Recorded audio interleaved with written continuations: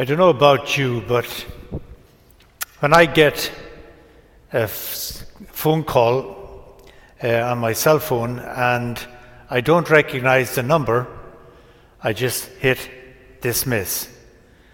Because there are so many calls that I get that are, I don't know, do you call them fake calls?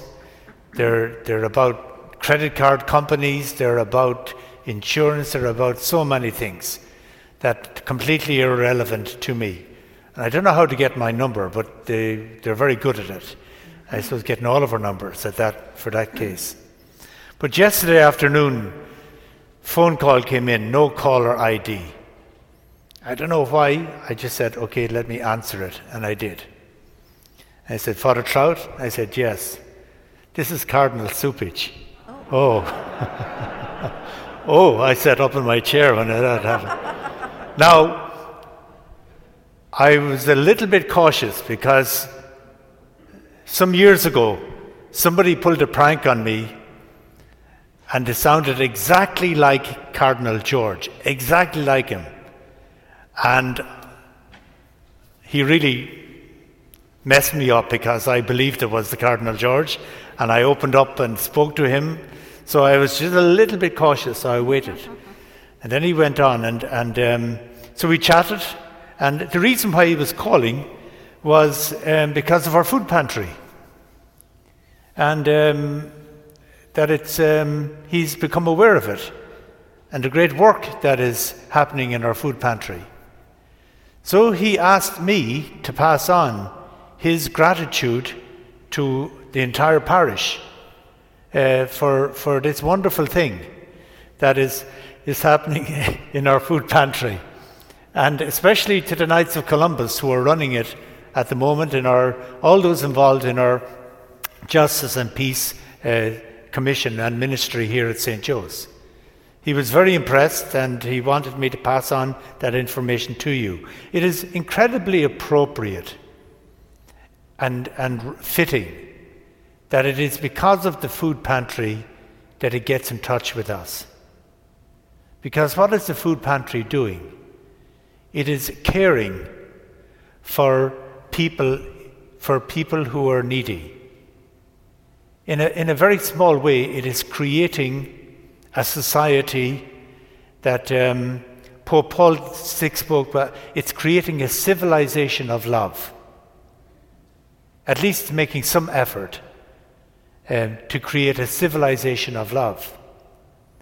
And when we look at the gospel of today, that is the very beginning of, it says, in the beginning. Reminding us of what it was like in the very beginning of God's relationship with humankind. God freed the people of Israel from slavery.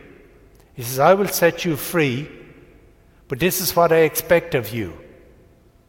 By the way in which you live together as my chosen people, the people of God, you will live together, you will create a civilization of love. And when you live in this civilization of love, everybody else in the world will know who I am, who God is, and who the nature of God is. And that is what God wanted, and that is why God put them in the promised land, so that the people of Israel would become a civilization of love. Civilization of love in which there is respect for all people, where there is forgiveness in wrongdoing, and where people are kind to each other. It's very simple. Sadly, that didn't happen. And we see in the first reading, in the prophet Isaiah, that because they became divided, because they were greedy, divided, and disrespectful and unforgiving towards each other, they were able to be conquered because of the division among them. And they were taken into slavery once again in Babylon, and their temples were torn down, and the temple in Jerusalem was destroyed. Everything was just ransacked. And then God sent Isaiah the prophet to them. God doesn't let go. Isaiah the prophet, he sent to them and said, console my people, encourage them.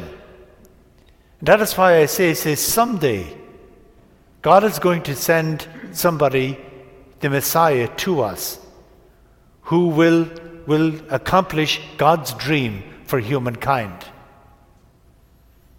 And that is what we have in the gospel, the beginning of the gospel. John the Baptist. He was a rural priest, offering priestly service in a rural area. Something stirred him. The Holy Spirit stirred him to go out into the desert. And going out into the desert is going out into the silence. And he was able to hear the voice of God saying to him and encouraging him with the message. The message to call people back once again, to call them back to who they are, to their original mission and destiny, to their original vocation to be the people of God. So he called them out of the promised land, because where he set up shop was on the edge of the river Jordan, where Joshua led the people of Israel. The last place when they were in the wilderness, Joshua led them at that spot, from there across the Jordan into the promised land. And what John the Baptist does, he goes back to that spot again and invites them back into the wilderness so that they can hear the voice of God. And then he baptized them in the river Jordan, cleansing them, opening them to God's forgiveness, letting the waters of the river Jordan wash away their unfaithfulness, wash away their sins, to bring about forgiveness. And then he sent them out to await the coming of the Messiah, because he said it was imminent. What John the Baptist was trying to get them to become aware of once again, that you are the people of God. That is who you are. And you have to live by what God wants you to live by, which is a profound respect for all people. That you practice forgiveness and make forgiveness a way of life. And that you are kind to all, especially the most vulnerable people in society. John the Baptist was the most influential human being in the life of Jesus Christ. Jesus became his disciple at one stage. But it was what Jesus encountered in John the Baptist began his ministry as well. So he could see what was happening in the world and what God wanted to bring about. So as we journey through Advent, it is important that we remember that what we are called to be. We are called to be God's holy people, the people of God. A people that Pope Francis says, the people of God, he said, are 11 in society.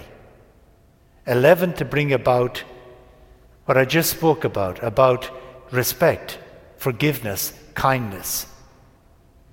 And that everyone who is a disciple of Christ, this is what you're supposed to be doing. This is what God wants you to do. In your families, among your friends, in your workplaces, in your neighborhood. We are all called to create a civilization of love. As God's holy people, as the people of God, we are called to transform the world in which we live in into a place of kindness, of respect, of forgiveness, and of kindness. So we are being invited on the second Sunday of Advent to make a highway for God to come into our lives and to come in a new way into the world in which we live in. He is here, but his manifestation needs to be more seen and felt and heard. So we listen to John the Baptist, the beginning, and calling people to repentance. Let us join with him in creating and sustaining a people of God who bring respect and forgiveness and kindness into all of our lives.